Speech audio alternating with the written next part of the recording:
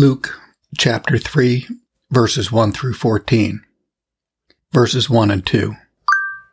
Now in the 15th year of the reign of Tiberius Caesar, Pontius Pilate being governor of Judea, and Herod being tetrarch of Galilee, and his brother Philip, tetrarch of Iturea, and of the region of Trachonitis, and Lysanias, the tetrarch of Abilene, Ananias and Caiaphas being the high priests, the word of God came unto John, the son of Zacharias, in the wilderness.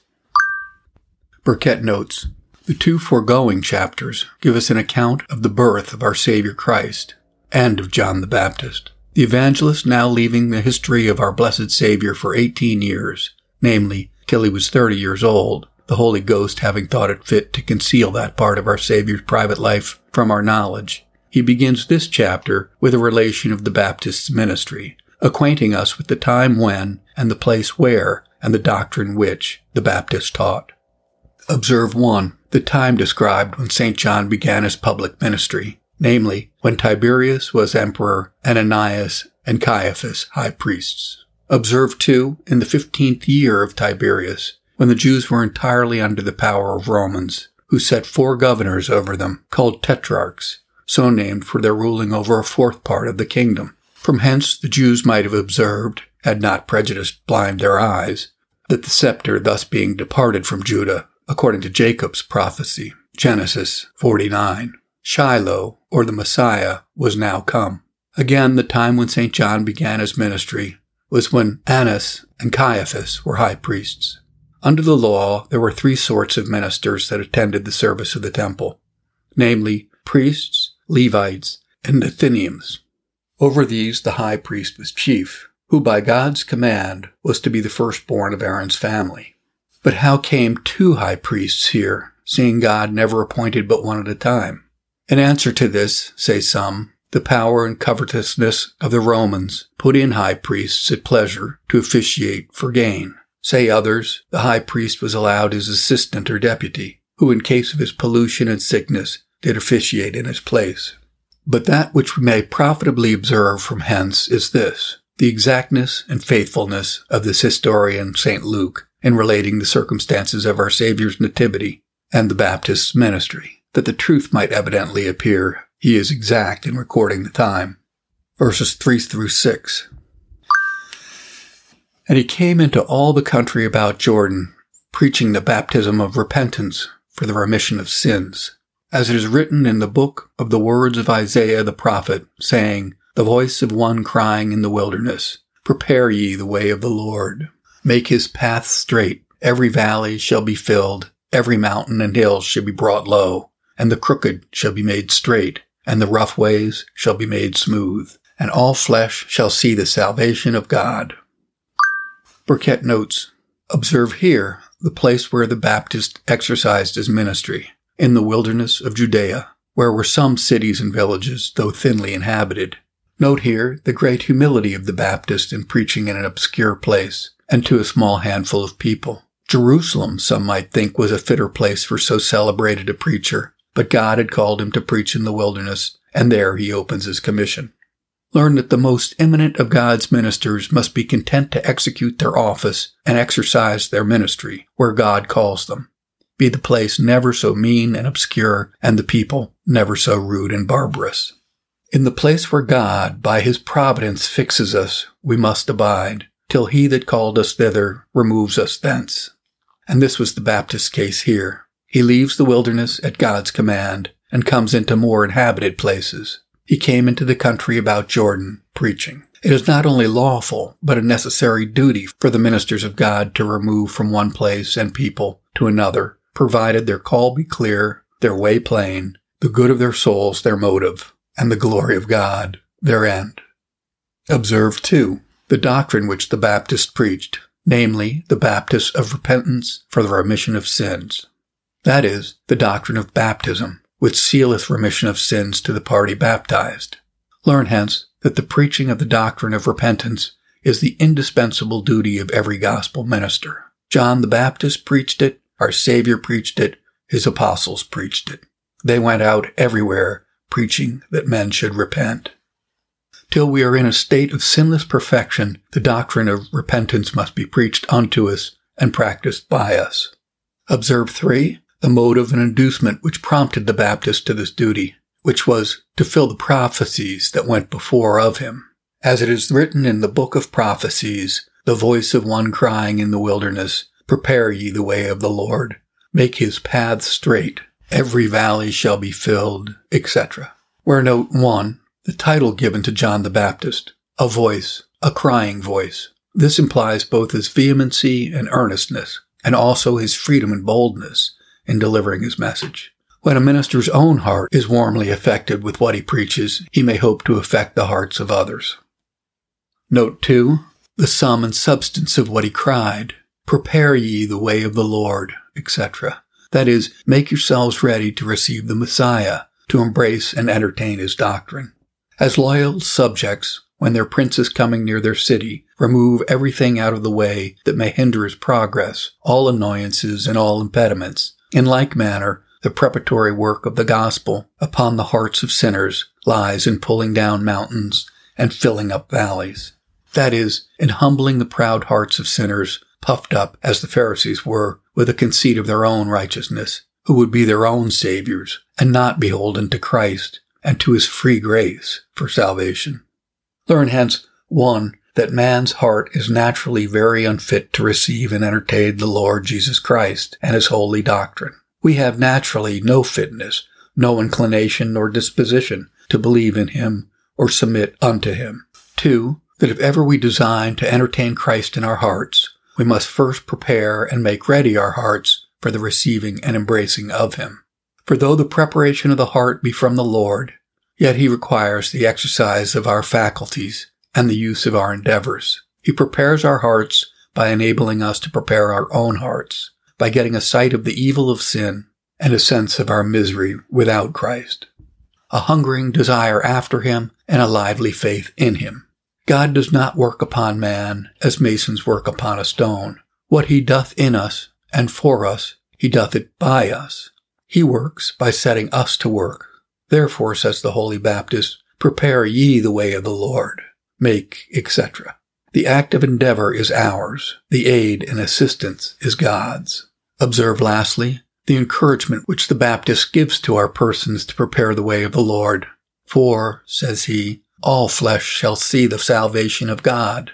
That is, now is the time that all persons, Jews and Gentiles, may see the author of salvation, whom God has promised to the world, and may, by faith, be made partakers of that salvation which the Messiah shall purchase for them, and in his gospel tender to them. The great end of Christ's coming into the world was to purchase the salvation for all flesh willing to be saved by him. Verses 7 and 8.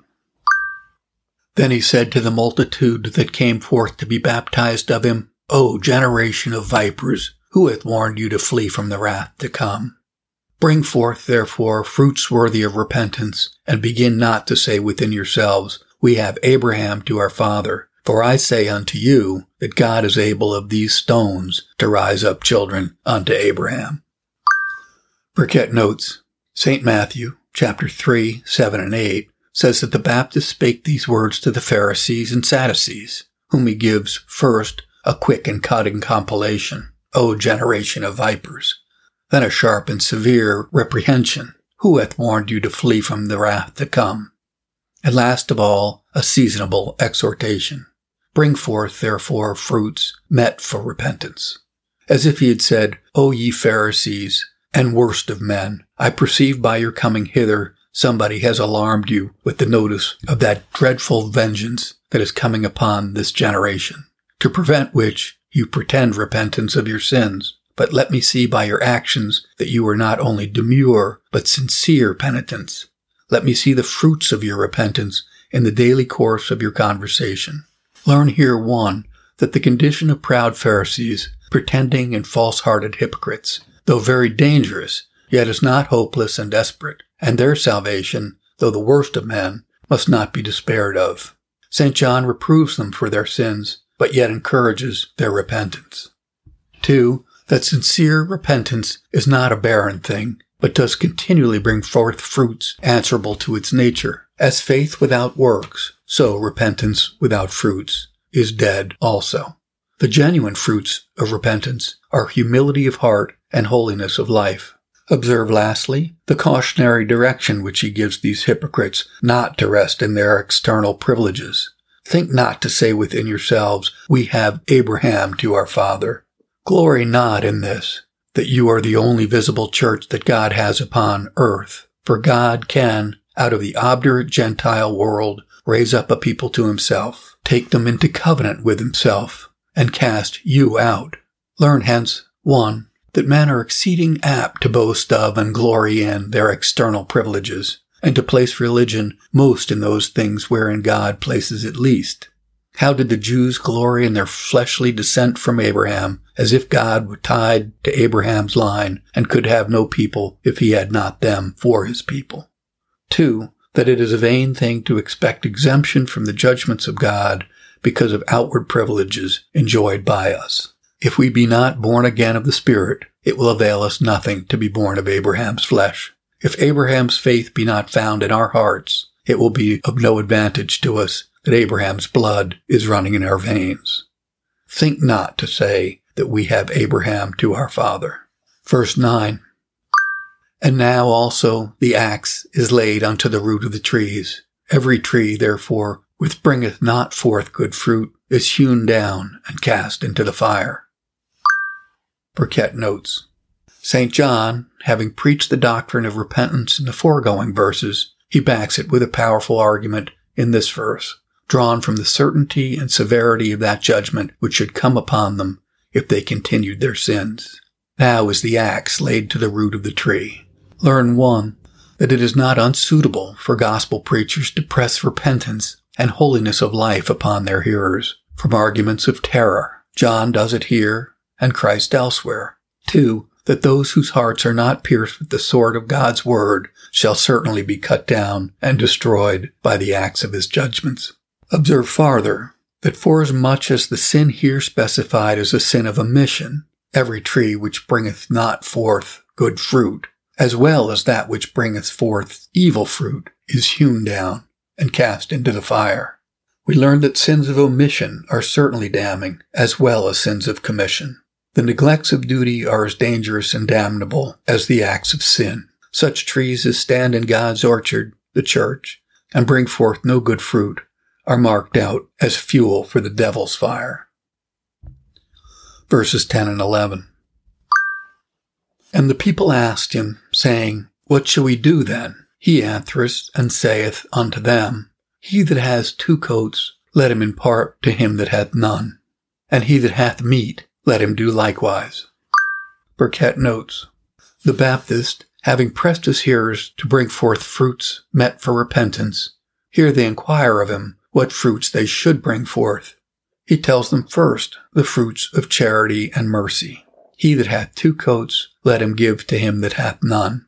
That is not to be understood strictly as if the command required us to give the clothes off our back to everyone that wanted them, but it directs those that have the things of this life in abundance to distribute and communicate to those that are in want. Learn hence that an extensive liberality and a diffusive charity in distributing such things as we can well spare towards the relief of others' necessities is an excellent fruit of repentance, and a good proof and evidence of the truth and sincerity of it. Let him that hath 2 coats impart to him that hath none. Note that the Baptist here doth not make it unlawful for a man to have 2 coats, but means only that he that has 1 coat, which his brother wants, and he at present doth not, should rather give it to him than suffer him to be in want of it, teaching us that it is not lawful to abound in those things which our brother wants, when we have sufficient both to relieve his and our necessities. Verses 12 and 13. Then came also the publicans to be baptized, and said unto him, Master, what shall we do? And he said unto them, Exact no more than that which is appointed you.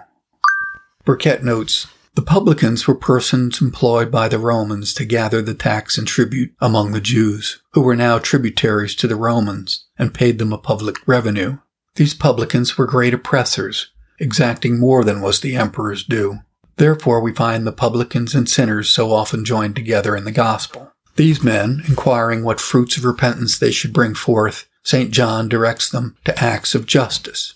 Exact not, where note 1, the acts of justice and righteousness, as well as of charity and mercy, are real fruits of sincere repentance. Observe 2, John doth not condemn the office, but cautions the officers. If magistrates may impose taxes, they may doubtless appoint officers to collect those taxes. Christian charity, then, must always teach us to distinguish betwixt the calling and the crime. We must not censure any office, either in church or state, for the sake of their maladministration who are employed in that office. Verse 14. And the soldiers likewise demanded of him, saying, And what shall we do? And he said unto them, Do violence to no man, neither accuse any falsely, and be content with your wages. Burkitt notes, Observe here what a general resort there was to all sorts of persons to John's ministry. Pharisees, Sadducees, publicans, soldiers. These last here inquire of him what they should do to gain acceptance with God. He answers, Do no violence, defraud no man of his own by false accusations, but be content with the allowance assigned you for your maintenance. Where it is one strongly supposed that soldiers are insolent oppressors, making no conscience or injustice, false accusation, and violent oppression. Yet, too, the office and employment of a soldier is not condemned, but regulated. He does not bid them cast away their arms, abandon war, appear no more as military men in the field, but manage their employment inoffensively. Whence we learn that in some cases and under some circumstances, for Christians to make war is both lawful and necessary.